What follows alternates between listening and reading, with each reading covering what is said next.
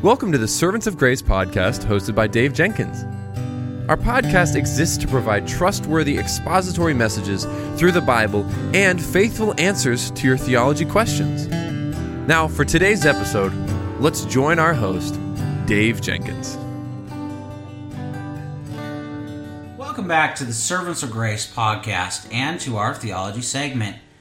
Today we have a great question from one of our listeners, and the question is this: what are the grace, mercy, and patience of God? Great question, great question. God's mercy, patience, and grace may be seen as three separate attributes or as specific attributes of God's goodness.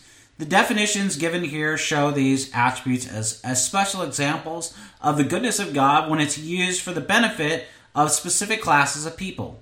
You see, God's mercy means God's goodness towards those in misery and distress. God's grace means God's goodness towards those who deserve only punishment. God's grace means God's goodness and withholding of punishment towards those who sin over a period of time. These three attributes of God's nature are often mentioned together, especially in the Old Testament. When God declared his name to Moses, he proclaimed in Exodus 34:6, "The Lord passed before him and proclaimed, the Lord, a God merciful and gracious, slow to anger and abounding in steadfast love and faithfulness." David says in Psalm 103:8, "The Lord is merciful and gracious, slow to anger and abounding in steadfast love." Because these characteristics of God are often mentioned together, it may seem difficult to distinguish among them. And yet, the characteristic of mercy is often emphasized where people are in misery or distress. David says in 2 Samuel 24:14, "I am in great distress. Let us fall into the hand of the Lord, for his mercy is great." The two blind men who wished Jesus to see their plight and heal them cry in Matthew 9:27, "Have mercy on us, Son of David." And so when Paul speaks of the fact that God comforts us in our affliction, he calls God the Father of mercies and God of all comfort in 2 Corinthians 1:3.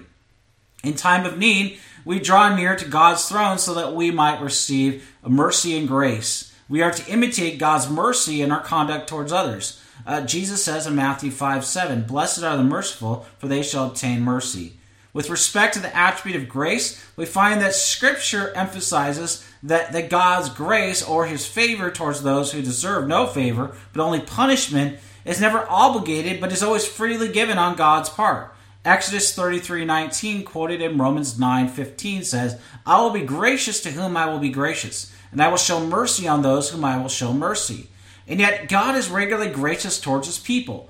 In fact, Psalms 119:132 says, "Turn to me and be gracious to me, after thy manner with all those who love thy name." In fact, Peter can call God the God of all grace in 1 Peter 5:10.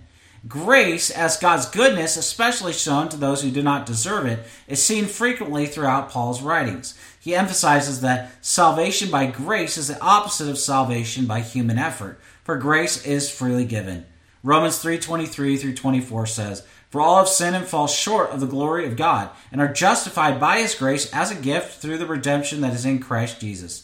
The distinction between grace and a salvation earned by works that merit a reward is also seen in Romans 11:16, which says this, "But if it is by grace, it is no longer on the basis of works.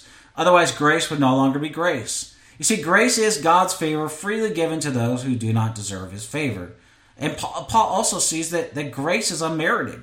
And so then there's only one human attribute appropriate as an instrument for receiving such grace: faith. Romans 4:16 says, "That is why it depends on faith in order that the promise may rest on grace and be guaranteed to all his offspring, not only to all the adherents of the law, but also to the one who shares the faith of Abraham, who is the father of us all." See, faith is the one human attribute that is opposite of depending on oneself, for it involves trust in or dependence upon another. And thus it's devoid of self-reliance or attempts to gain righteousness by human effort.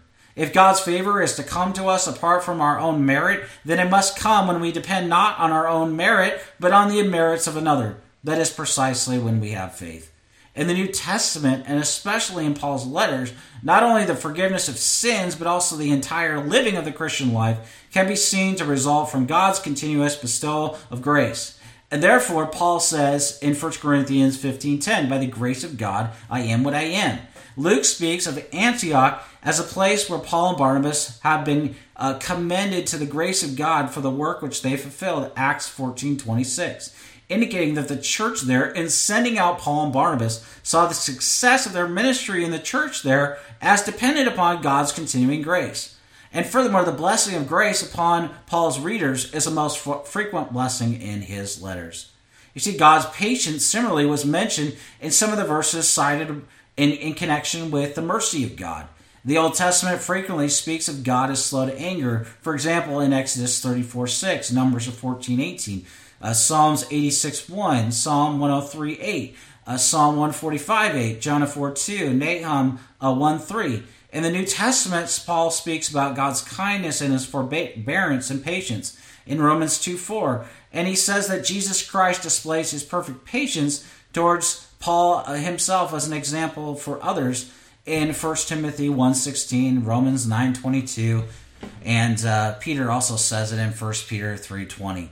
We are also to imitate God's patience and to be slow to anger, James 1:19 says. We're to be patient in suffering as Christ was, 1 Peter 3:20 says. We are to lead a life with patience, Ephesians 4:2. And patience is listed among the fruits of the Spirit in Galatians 5:22. As with most of the attributes of God that we're to imitate in our lives, patience requires a moment-by-moment trust in God to fulfill His promises and His purposes in our lives at His chosen moment. Our confidence that the Lord will soon fulfill His purposes for our good and His glory will enable us to be patient. James makes this connection when he says in James 5:8, "You also be patient. Establish your hearts, for the coming of the Lord is at hand."